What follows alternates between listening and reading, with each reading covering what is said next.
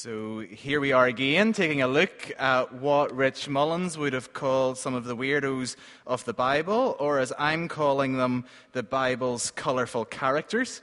And just as we have with all the other characters in this series, what we're hoping to do is give an overview, to paint an impression of a person's life and ask what in that story bears relevance to me as we try to stumble and fumble our way around faith in our individual families, situations, and circumstances. But just as with all the other characters, the hope is that once you've heard the story, that you'll then go home, spend some time engaging with the story for yourself, and asking yourself two questions. Was there something I heard in the story for the first time that I hadn't seen there before? And secondly, what about the story makes me want to live my life differently? The story of David and Goliath is probably one of the most familiar stories in Scripture. In fact, not only in Scripture, but it is seeped into popular cultural references. Just as we heard in the kids talk about Wimbledon, sports commentators and broadcasters usually use that term David and Goliath fight to explain not so great team versus great team. But the danger is that when we encounter a story that we're familiar with, we tend to skim past some of the details because actually we know what is going on in the story. After all, we've probably colored in the pages in Sunday school as the Sunday school teacher told us the story. Maybe even in Sunday school we acted out the story, and then as adults, no doubt many of us have heard countless sermons on the looming giant and the underdog. But it's in the setting aside of our assumptions and coming at the stories from fresh perspectives that we are left saying to ourselves, as Mrs. Potts would sing in Disney and the Beast, when she discovers that the relationship between the Beast and Belle is moving from mere tolerance to romance, that there's something going on here that wasn't there before. So as we jump into the story of David and Goliath, let's ask ourselves, is there something going on here that wasn't there before? The slender boy kneels in the brook. Mud moistens his knees and bubbling water cools his hand. Were he to notice, he could study his handsome features in the water. Hair the color of copper, tan skin, and eyes that would have stole the breath of Hebrew girls with just one glance. He searches not for his reflection, but for rocks, stones, smooth stones, the kind that stack neatly into a shepherd's pouch, rested against a shepherd's leather sling. Flat rocks, rocks that balance heavy on the palm, yet missile through the air with crushing force. Usually used to kill a lion or a bear, but in this case, a giant. Goliath stares down from the hillside, and only disbelief keeps him from laughing. Goliath in life is used to towering over everything. 9 feet, 9 inches tall, heavy laden with armor. His biceps burst and thigh muscles ripple, and he's ready for the challenge. In fact, he had issued the challenge to the people of Israel on behalf of the Philistines. He challenges them to send forth their best warrior to fight him, who is the Philistines' best warrior. And if he wins, the Israelites will become the Philistines' slaves. But if the Israelites win, well then the Philistines will become their servants. By the time David gets to the battle line, Goliath has been taunting for 40 days, every morning and every evening. David, we heard in the story, already has 3 brothers at the battle line. They were there for all 40 days, and they, just like everybody else, did nothing. Until this day. Until this day, no volunteers had come forward.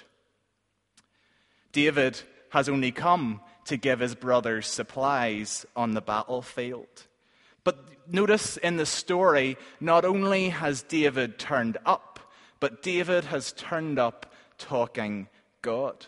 The soldiers mention nothing about him, and the brothers don't even mention his name. But David takes one step onto the stage and raises the subject of the living God.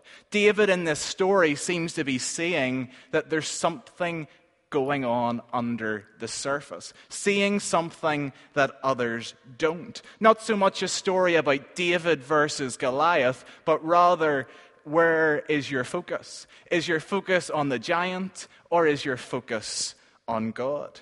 We read in 1 Samuel chapter 17 that David makes two observations about Goliath. One is a statement to Saul, the leader, about Goliath, and the other is to Goliath's face. Who is this uncircumcised Philistine that he should defy the armies of the living God?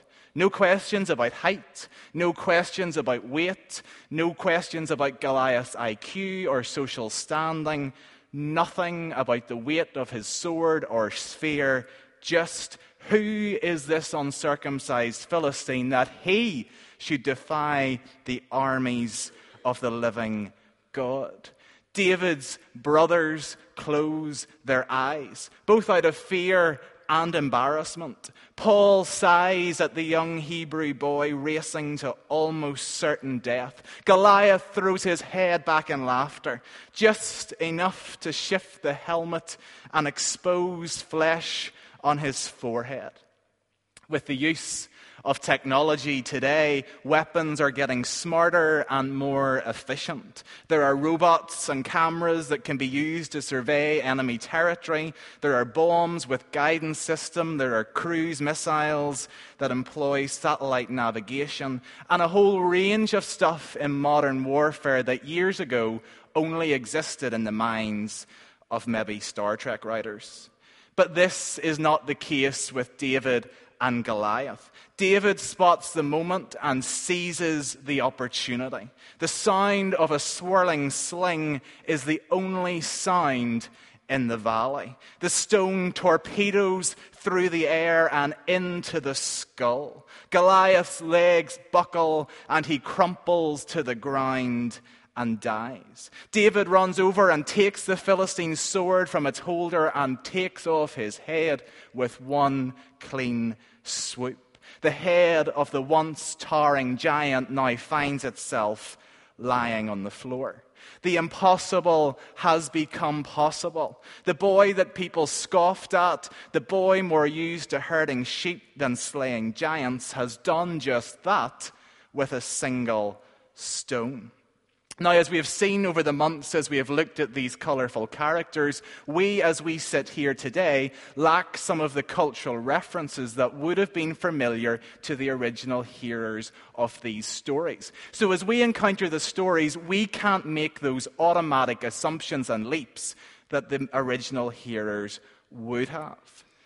But what is going on in this story is something that the ancient world would have been familiar with. What we're witnessing here is a contest of champions. These people that would have heard this story for the first time would have been more than familiar with stories of one country coming against another, sending forth their best warrior in a contest of champions. Of course, these championships happened a lot in the ancient world because, well, there were no medics. So rather than a lot of people having to die and end up injured, why not try and negotiate first? Why not try and send forward your best warrior, and whichever one wins in the fight, well, then they can win the argument outright. The contest of champions story was a recognized genre of literature in the ancient world. So what then to us as we sit here this morning is interesting about the story of David and Goliath within this genre? Well, what is actually really interesting is how God gets the Hebrews to write the story as we find it in the scripture. God gets them to tell the story in a way that typically wasn't how they told their stories. In fact, how he has them tell the story has more in common with how the Greeks would have recorded. Very often in the Hebrew Bible, we encounter a lot of genealogy and geography, but in the Greek drama, well, we have character development, we have subplot, we have interesting things going on under the surface. In fact, drama is probably one of the reasons among many that the Greeks are remembered today, and they were so good at it that it's probably one of the reasons that any of us who did A-level English probably studied Greek plays as part of that. The story of David and Goliath, as we find it this morning, takes 58 verses to tell. There is that character development. There is that drama. There is that suspense. There's what's going to happen when these two come face to face. And then there's the cheer that comes as we realize that actually the underdog has won the fight. God is up to something here. What we're seeing is God taking an already existing idea or symbol or our art form and taking just enough from that existing idea so that it is still recognizable, but tweaking it a little that it actually subverts the story itself. You know that champion of champions story that you're so familiar with. Well, here we go. We have a boy. We have a boy who is not going to use a sword. We have an underdog of underdogs, and guess what? He's actually going to win. But what's crucial in the story is not so much David's actions, but David's words. You came against me with a sword and a spear and a javelin, but I come against you in the name of the Lord Almighty, the God of the armies of Israel, who you have defied this day. It is not by sword or spear that the Lord saves, because the battle is the Lord's. If you try to fight Goliath on his terms, you will lose. David knows this and recognizes that the only way victory can be secured is if he remains aligned with God. The battle is the Lord's. What giants this morning are you facing in your life? What giants am I facing in mine? Perhaps the giant of resentment, fear, loneliness, guilt or shame, worry, discouragement, jealousy, depression, hopelessness, bitterness, pride, selfishness, or doubt. In the story as we see it, we see David confronting his giant head on, not flinching and running straight towards it. Do we face our giants the same way? When was the last time we did? When was the last time we actually ran towards the challenge? We tend to, as people, retreat, duck behind desks in work or crawl into nightclubs. For a moment, a day, a year, maybe even, we feel safe, insulated, anesthetized. But the work runs out, the alcohol wears off, and we're left hearing Goliath calling our name once again. How do we face our giants? What odds would you give David against his giants in this story? Maybe you would give David better odds than you give yourself in facing your own Goliaths. Your Goliath maybe doesn't carry a sword or a shield, but he taunts you nonetheless. Maybe with fear of unemployment, maybe abandonment. Your giant doesn't parade up and down the hills like Goliath did, but rather finds himself in the middle of your workplaces, your homes, and your classroom. He brings bills maybe that you cannot pay.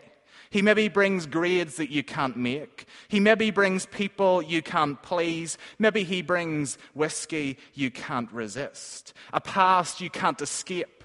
A future you can't face. How long has your giant stalked you?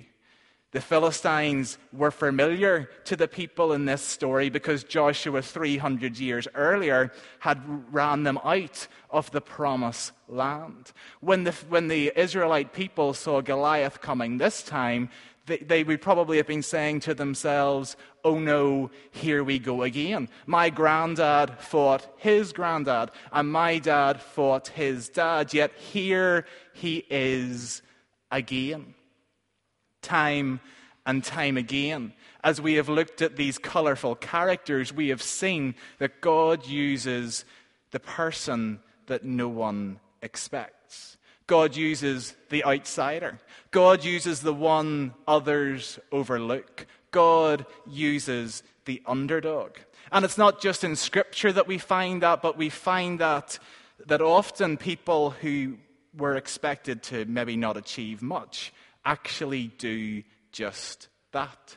Thomas Edison's teacher said that he was too stupid to learn. Albert Einstein's teacher said that he was slow, unsociable, and forever adrift in foolish dreams. The newspaper editor who fired Walt Disney said he lacked creativity. And the giant saw David and laughed. And guess what? God not only uses people, but he uses them to actually accomplish things. Things that change the direction. Things that shift the discourse. Things that allow others to see glimpses of God as situations change before their very eyes. God uses people to fulfill his plans. Just look at the unlikely list of world changers that we find in Scripture. We encounter Moses, a man running from justice, yet God still uses him. We encounter Joshua running from God, yet God still uses him. We encounter Rahab running a brothel. We encounter Samson having a run-in with the wrong woman. We witness Jacob running in circles. We witness Elijah running into the mountains. We witness Sarah run out of hope. And we discover Lot running in with the wrong crowd. But God used them all. And David? Well, if you read the story of David, you might think to yourself, how is God going to use him? I wonder what God saw in him. He fell as often as he stood. He stared down Goliath, yet stared a bit too long at Bathsheba. He defied those who mocked God in the valley, yet he joined in the mocking in the wilderness. He could lead armies, yet when it came to his own family, well, read the story. God, nonetheless, saw a teenage boy serving him in the back end of nowhere, bored out of his mind, yet God sees something more. God doesn't just see a boy who can look after sheep. God sees a boy who can go on and achieve greatness and be part of the lineage of Christ. What does God see when he looks at you this morning? What does God see when he looks at me? Well, he sees more than meets other people's eyes, and he sees more than probably meets your own eyes as you look at yourself in the mirror. Because God sees people that he can use. Oh, I couldn't do that. I'm too young.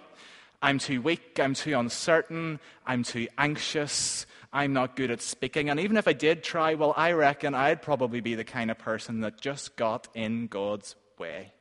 God isn't interested in our excuses, but he's interested in us. Not just interested in us, but interested in using us. Last week, Steve had us thinking about offering and how offering is more than just money thrown into a bucket, but rather how offering is a life lived. Offering is a life lived in attentiveness to God. And here we are again, offering. David turned up. David offered himself. David didn't see obstacles. He saw God's plan. This morning, are we ready to offer all, or are we going to go back out through those doors to the imminent fire drill, or out these ones if you're at the front half of the church, holding something back? God sees more. Why don't we ask as we leave here this morning, maybe in a more hurried fashion than normal, what part of us is God asking us to offer to him? Rather than our focus being on the giant, what about putting our focus on God? Focus, an interesting word, not just an occasional glance, not just oh, there you are. Focus. What is God asking of me? A life lived in attentiveness to God. Sorry, let us pray. I'm going to use a Lutheran prayer before we say the benediction. Lord, you have called your servants to ventures of which we cannot see the ending, by paths as yet untrodden, through perils unknown. Give us faith to go out with good courage, not knowing where we go, but only that your hand is leading us and your love supporting us. Through Jesus Christ our Lord. Amen.